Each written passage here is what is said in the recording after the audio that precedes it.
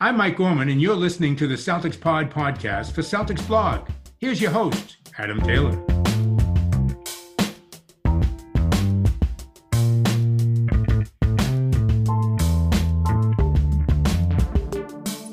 Yo, good morning, Celtics fans. A little bit of a hard pill to swallow coming into today after a resounding loss against the Golden State Warriors in Game 2 of the NBA Finals. I repeat, the NBA Finals. No Will today, no Greg. Both of them have got some stuff going on. Greg's moving house. He had a plumber coming round. And then Will had some prior engagement. So we've brought in a pinch hitter, a returning guest to the podcast. You may know him from Celtics Blog. Arguably the most creative writer there. Definitely one of the most compelling writers there. Mr. Will. Will, I'm needing you to finish the name. Bjarna. There we go, Bjarna. See? What's going on, dude? What's up, man? I'll just say morning instead of good morning. I don't know. You know, it can still be a good morning, but it's, you know, bittersweet one here this morning, at least for us, the Celtics fans. But thank you for having me back on to pinch hit. Hopefully I can get a couple RBIs in here. Maybe get on base, run around a little bit. Always love the podcast. Easily one of my favorites to listen to. You are the one who's actually the most compelling writer at Celtics Blog, so I just appreciate you having me on. We can go back and forth on this one. We both know really it's going to be Keith. But but I appreciate you. Yeah, man.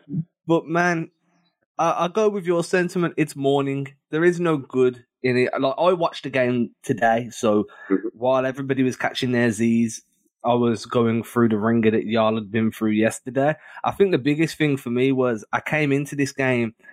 Usually I'm super strict on myself not to check the scores. The last 2-3 weeks where every game's kind of been like the summit riding on it, I'm like, dude, I just have to know before I come into it. And it hasn't really sapped the enjoyment away. But man, halfway through this game, I just had to take a break.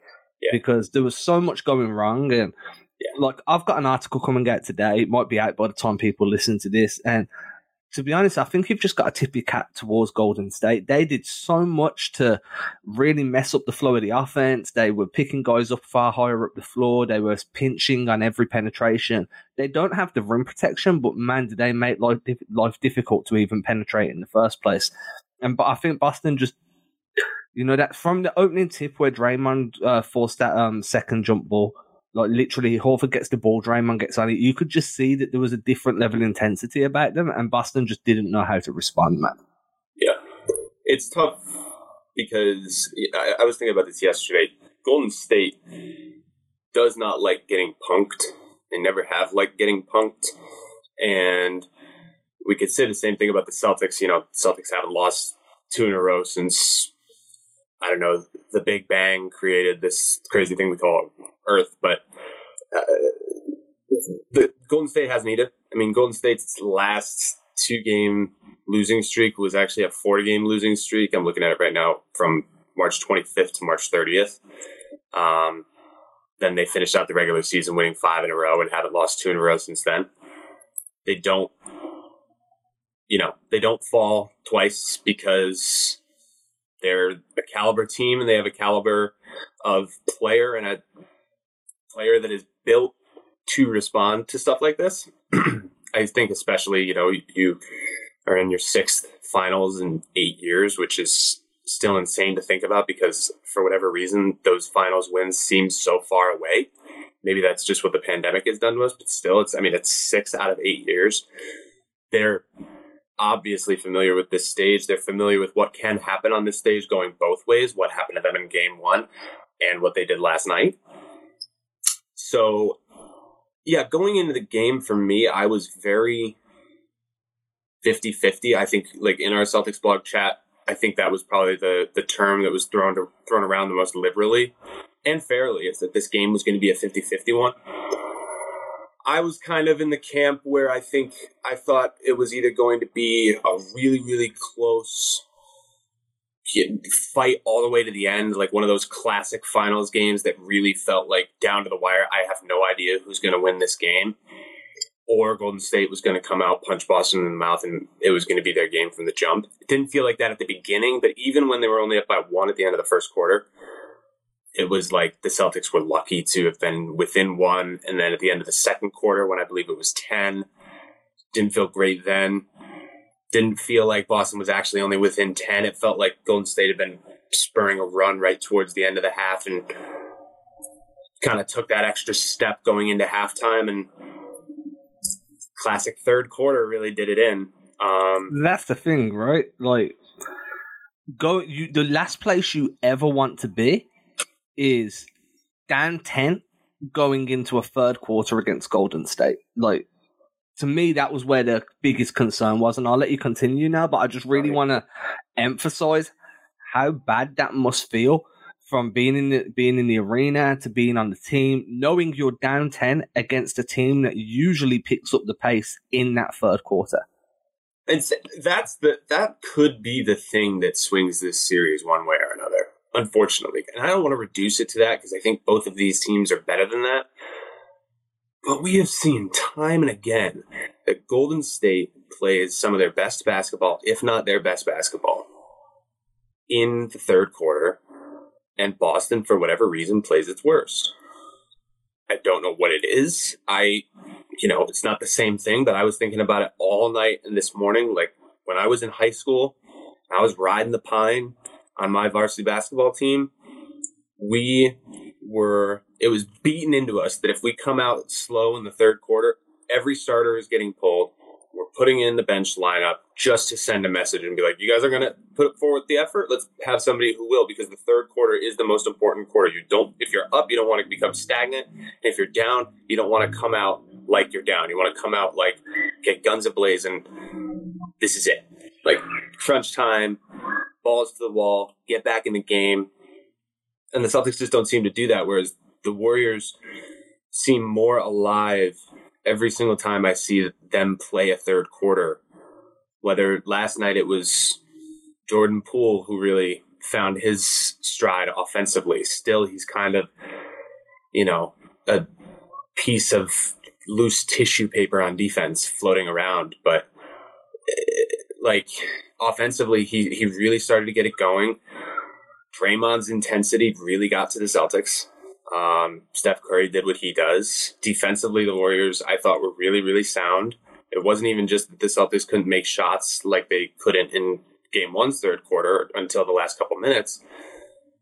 But Golden State defended better in this third quarter. They played their version of their brand of offense that teams simply cannot let them have, like free-flowing, ball moving around a mile a minute, everybody moving constantly. I don't know if Boston got tired.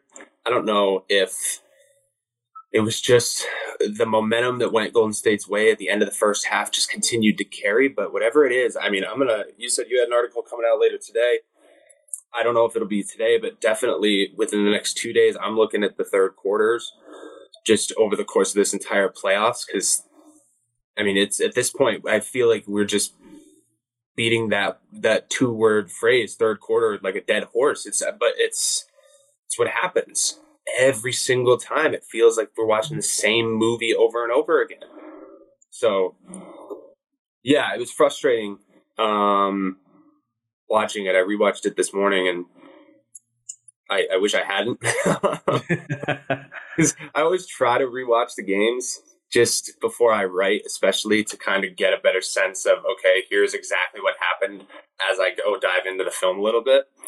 And Frank, I don't think I learned much more this morning rewatching it. I think I could have safely avoided it and just gone to write, but just for the sake of posterity, I wanted to. And yeah, if anybody out there is pondering whether or not to rewatch this game to try to get a better grasp of what happened, don't just look at the box score, look at the third quarter score. Second half score, really. Because, it was pretty much a travesty, but it was one that I expected, I think. I think I wasn't so much 50-50 after all. I think probably in hindsight, of course, it's 2020. But, I think this was bound to be the response that Golden State brought, and Boston just didn't match it. I think, so let's go to the third quarter discussion, because this isn't new. Right, this has been an issue for the Celtics since 2020. Since 2020, in the NBA bubble, we were keeping tally. Multiple people, including myself, was keeping tally of what the Celtics' third quarter record was. We didn't care about the results. We cared about how the Boston Celtics were doing in that third. And that same issue is rearing its head again. Now, it's the same core. It's still Jason Tatum. It's still Marcus Smart. It's still Jaylen Brown. Okay, Al Horford's back now. But those third quarter issues aren't something that we can pin on Udoka. And at the time, that was when the Boston is tuning out Brad Stevens kind of discussions first reared their head. Now, I've said this on this show before. We're too soon into Udoka's tenure. Udoka's been too successful in his first year to be worried about that. So that tells me that this third quarter issue was never about the head coach. There was other issues that would definitely be down to people tuning out Brad, but the third quarter was definitely not one of them because we wouldn't be seeing them now. And I don't know whether it's a lack of application, whether it's they ride the momentum. So, when Boston do win third quarters, they've generally had a solid first half. With not too many road bumps, and they kind of ride that momentum into the third. They haven't found a way yet. In the fourth quarter, they've found a way to kind of grab the game by the neck and drag themselves back in. But they haven't found a way to do that coming into a third quarter after a half where they've been outplayed. Now, you said that your high school coach would have pulled your guys back then. Well, Udoka did that in the fourth. Very early on. Now, some people could be like, well, the game was out of reach. And my argument is, well, you could have done that in game one. Right. But he's stuck with the starters and look what happened. That, to me, was very much a message. You play 1 minute of the fourth quarter and then you're getting pulled. And right. I just don't see why you do it so early, knowing what the team's capable of in terms of a big-time comeback. So I think that was Udoka sending a message. He gave them the entire third quarter to kind of figure out whether or not to give these guys opportunities to figure stuff out. They didn't. The energy was flat. He went with Nesmith to try and give that an energy punch. You've got Nesmith, Pritchard, Grant Williams, Derek White, and Daniel Tice. Outside of Daniel Tice, that's 4 high-energy guys that bring predominantly energy. That's what they are. They're impact players. That's a bit disrespectful to Derek White, but, he falls in that energy category. Go ahead. No, I was just saying I think that's fair. Continue. So I think there was a message being sent there. And I think that this third quarter kind of collapse is definitely something that needs addressing. I don't know how you do that. I don't know, because this isn't an X's and O's thing. This is a coming to play thing. Yeah. This is we're geared up for this game. Like Draymond Green he had his fingerprints all over this in the mental side of things. He started as soon as the game one ended. It was Al Horford and Derek White that beat us. Those guys, like as if to be like the role players beat us. Do you know what I mean? Never mentioned the fact that Tatum had a bad shooting night. The mind game started early. He comes into game two. He's drawing at everybody. He's physical. There was a play that I really wanted to post on Twitter where he sets a screen on Marcus Smart for Steph. So screens for Steph. Marcus Smart's defending. This is in the first quarter. Yep. Smart goes over the screen, and Draymond literally hooks his arm so he can't trail on Steph. No whistle, no nothing. But that sort of thing is that little mental aspect. Because I was like, how can you not be calling this? You've just hooked the dude's arm. He can't go nowhere. So I'm like, Draymond Green is the master. I've put it out on Twitter. He's the Severus Snape. He's the master of the dark arts. He knows how to manipulate the underbelly of the game. And I think that at the moment, while Boston have players capable of doing that, they're not as nice as they used to be. They're far more physical, far more like in your face. But I think there's still aspects of this, like being a top tier team and being that villain, having that someone play that villain role that they haven't accustomed themselves to yet. And that villain role, to me, is what gave Golden State such a big edge in game two. I completely agree. Yeah, I mean, to talk about Draymond, well, real quick, I want to correct something that I said earlier. I'm looking at the box score again. I thought, don't know why I misremembered this, having watched it twice now. I thought Boston was down by more going into the halftime. They were down by 2. They had lost. Felt like 10. It felt like 10. I genuinely, I kid you not, I have now watched it twice, and I thought they were down by more because there was such momentum in the opposite direction going into halftime. Anyway, yeah, again, looking at the score, it's freaking, you lose the first 2 quarters by a total of 2 points, and you win the fourth quarter by 10, but there's the third quarter. It's a 21-point disadvantage. And for me, it's like, man, like if you look at the way Golden State played defense, and this is the entire premise of my piece, right? In game one, it was very spread out. They were collapsing on penetration. They were trying to run shooters off the 3-point line, but it was very man-to-man and a little bit, and then you had your box and one and a little bit of zone, but it wasn't pressure defense. You know what I mean? It was very much a containing defense. Game two, they're pinching. Their pickup points that sometimes were like at the logo or the halfway line. Yep. And then they're playing passing lanes everywhere. They're contesting every single pass. They're jumping passing lanes. They're trailing in that little passing pocket. And it's high pressure, full intensity defense. Pretty much, if I remember correctly, there was almost, I don't think there was any zone, or if there was, it was minimal. It was all man-to-man, high pressure. Yep. And we've seen Boston struggle with that type of defense before, you know, where it's like, we're in your face, we're under you, and now we're going to bully you. And Tatum especially seems to wilt in those situations. Now, I thought Tatum had a good game. He was smoking hot from free. But there are times where he starts to fade. Jaylen Brown is, if you're Jaylen Brown and they're playing high pressure defense, don't put the ball on the floor. That's immediately. You have to get rid of it immediately. I mean, either stand in a triple threat and try to draw something, but you're not going to beat anybody with your triple anyway. And then you got Al Horford, who, and I want to get your thoughts on him, because I think this was an uncharacteristic evening from Al Horford. Yeah, it's... To go back to Draymond for just a second, as much as some of the stuff he does, a lot of the stuff he does frustrates me, because much of it, like, you know, we've said it, much of it isn't basketball. I also would throw in the caveat that there are parts of basketball that just aren't about basketball necessarily, but benefit your overall basketball mission. Draymond, in terms of being a mind game, you know, manufacturer, he is second to none. He said after the game that, you know, he has a longer leash because he wears that ability like a badge of honor. You know, whether that's true or not, whatever. I will give him a little bit of credit though, because you know, leaving game one, part of me is like, is he trying to deflect here and just be like, we just got punked, so I need to really minimize what the Celtics did that was a genuine accomplishment and make it out to be like a fluke. Part of me was like, is he deflecting frustration, or does he actually believe that? And either way, no matter what it was, he 100% backed it up. He individually and Golden State as a unit punked Boston, and especially in the third quarter. They won the mind game. Draymond fed into it. Probably should have been ejected because of the dust up with Jaylen in the second quarter, but I understand why he wasn't.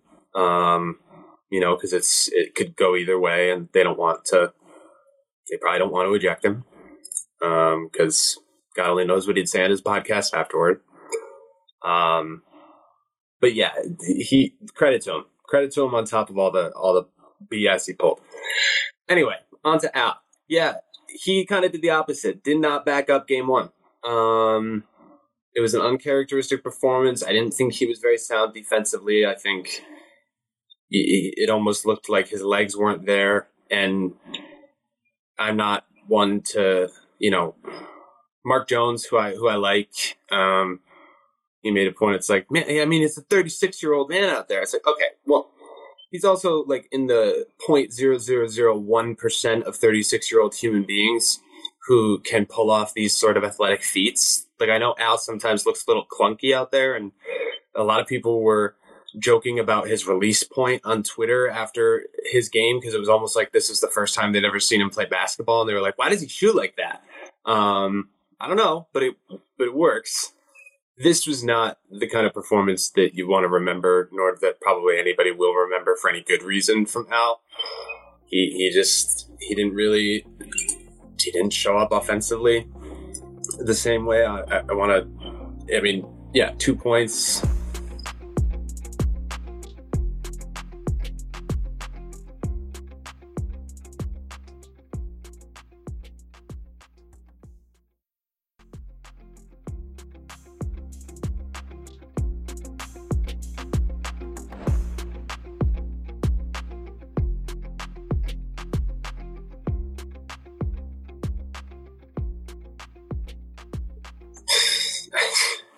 took 4 shots. It was one of those nights. It's like, okay, it was 8 rebounds, great. You get a block, you got 2 turnovers, you got 2 fouls, so you weren't in foul trouble, and you only take 4 shots. They were pressuring him enough, and he's not the kind of guy who can create off the dribble. He really needs to be found in order to create his own shot from deep, especially. Like, he's not going to do it by himself unless he has this head of steam and he can work in the post, and they didn't give him the opportunity to do that with a lot of bully ball, and he was probably the most inefficient guy on the floor for a lot of the time, other than maybe Marcus. Jalen had his issues too, but yeah, I mean, I want to see how Al responds, especially in Game 3 going home. Not necessarily that going home has always been a good thing for Boston in this postseason, but I don't know. He had, in my estimation, he had been the best player on the Celtics over the course of the playoffs, or at the very least, the most important, which is almost arguably much more important than being the best player. And the fact that he was so inefficient and so underwhelming, almost borderline invisible last night, was a real testament to how the rest of the game was going to go. And then you look at the defensive end as well, and I want to stick with Horford for a moment. Do it.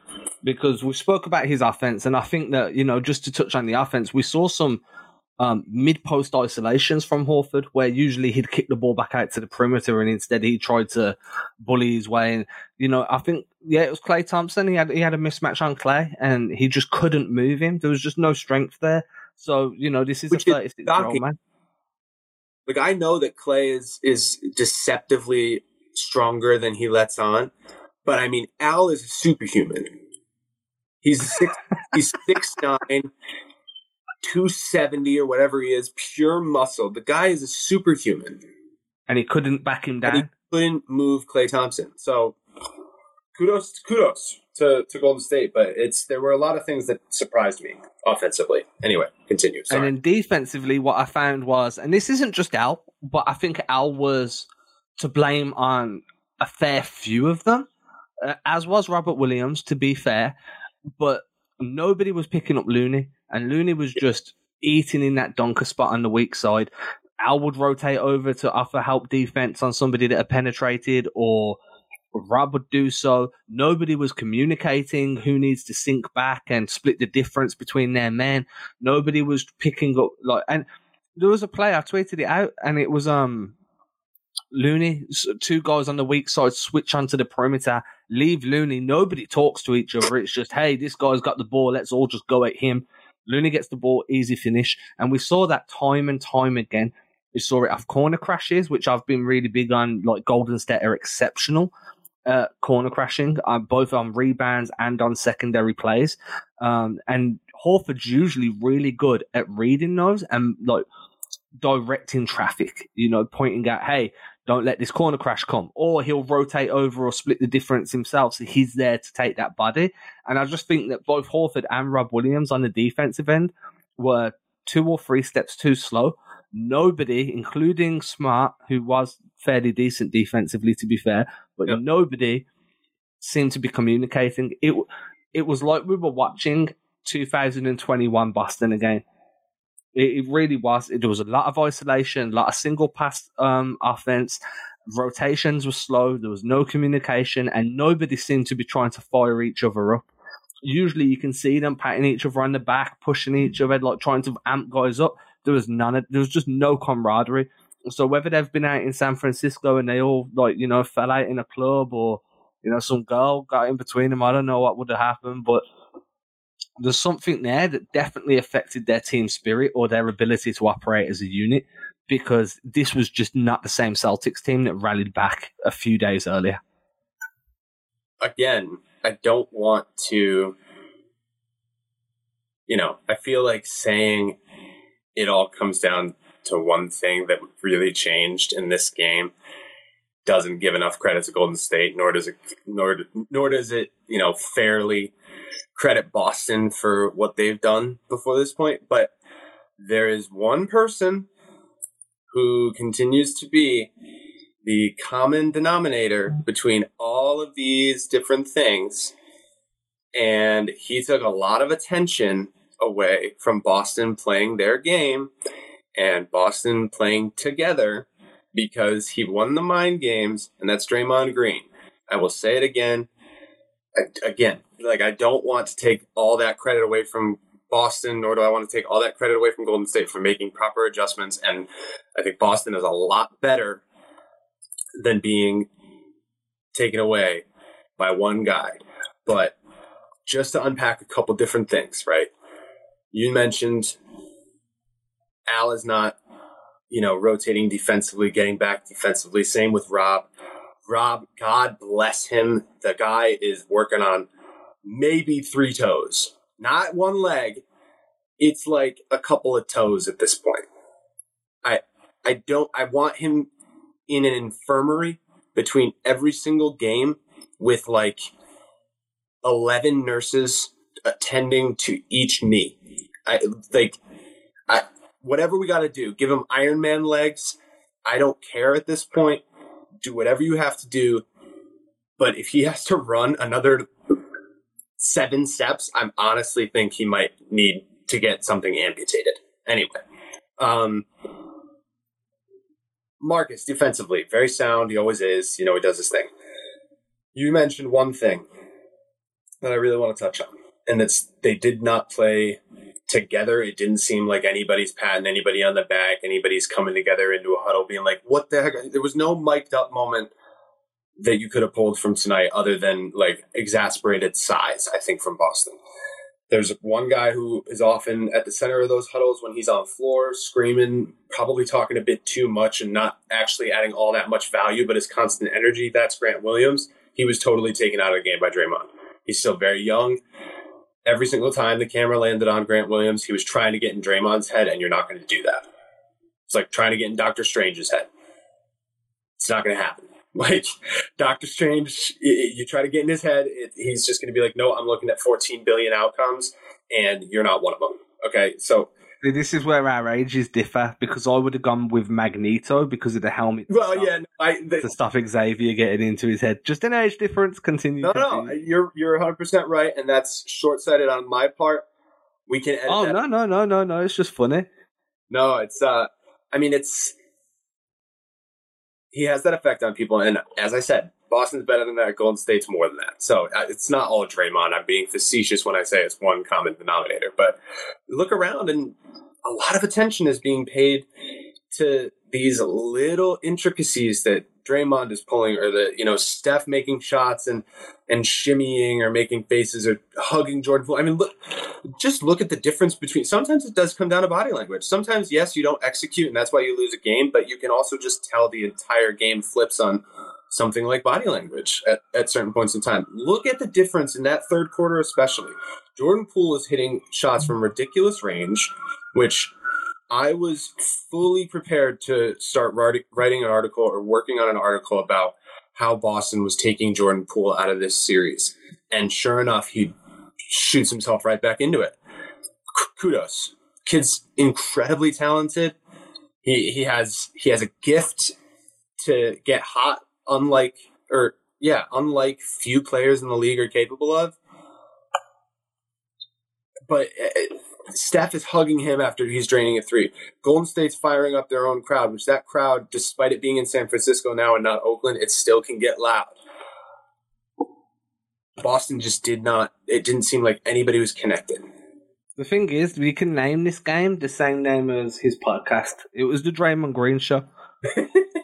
It was, and look. Keyword, show. Yeah, that's the key. We weren't the Draymond Green game. He took control of every single narrative. And as you said, Grant Williams was trying his best to be Boston's version, but you're too young, and Draymond's he's a master at this, and he's come up against people a lot more incendiary than you. Like, yeah, that's the right word. But like, when I'm looking around and I'm like, man, the body language was poor, the effort level was low. I don't even think there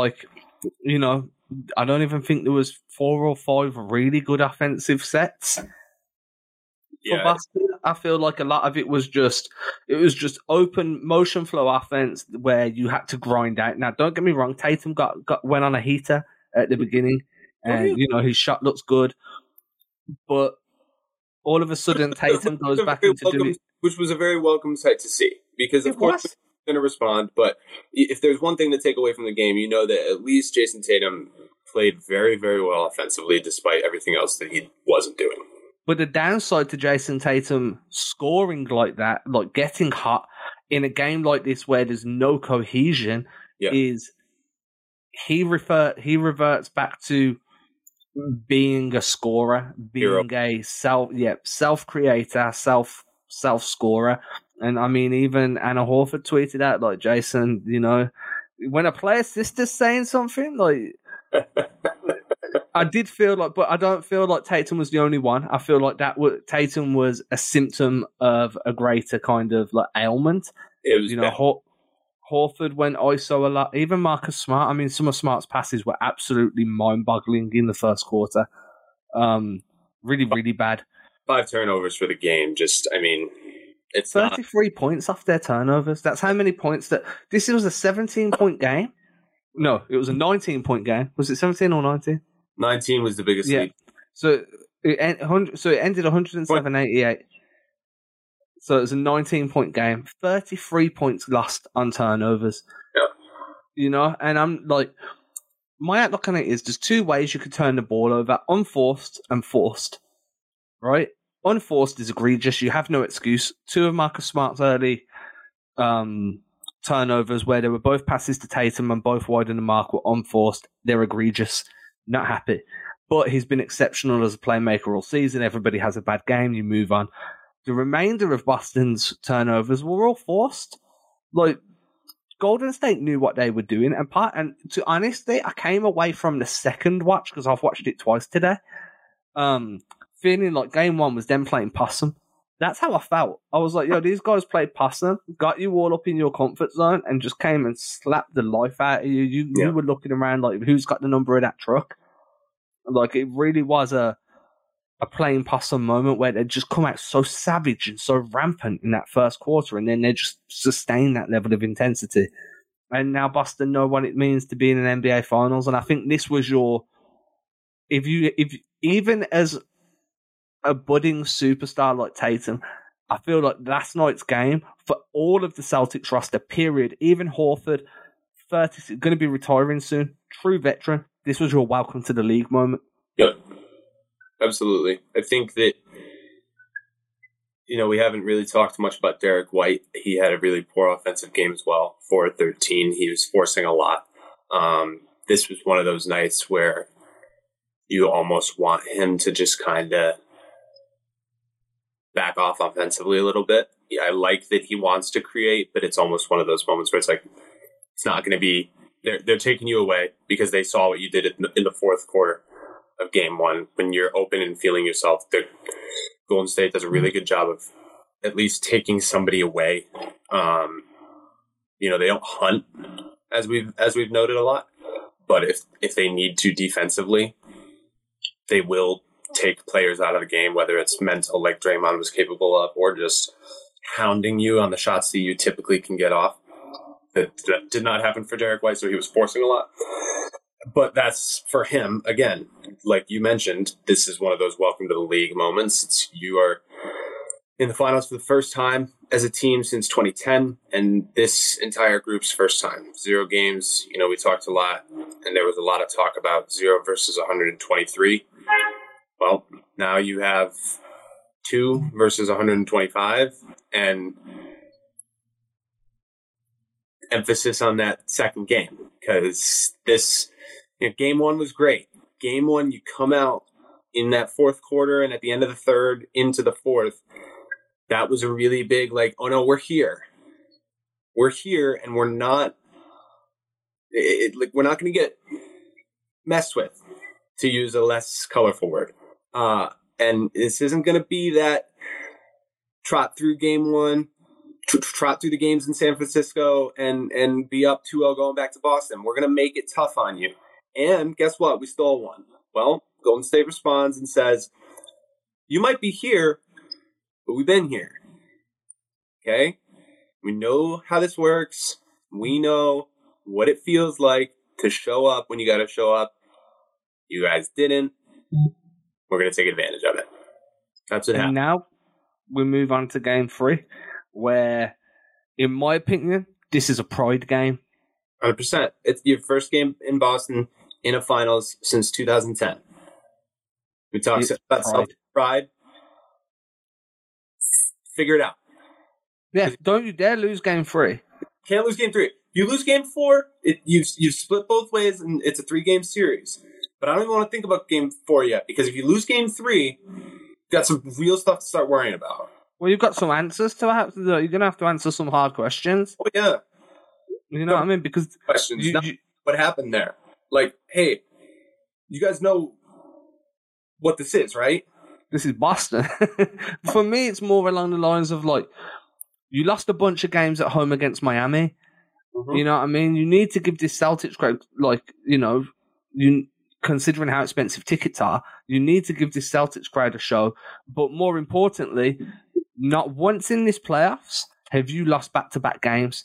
You need to keep that type of momentum behind you and prove that because otherwise, all of a sudden, that streak's been broken, and that kind of, like, mysteriousness, like, well, Boston lost. That means they're going to come back and really turn it on and get, like, that's like a slight mental edge that you hold over an opponent, because they're like, dude, this team doesn't lose after it loses. Mm-hmm. You know what I mean? But the same could be said about Golden State, and they've come back and proved it and kept that mysteriousness around them. So now it's Boston's turn.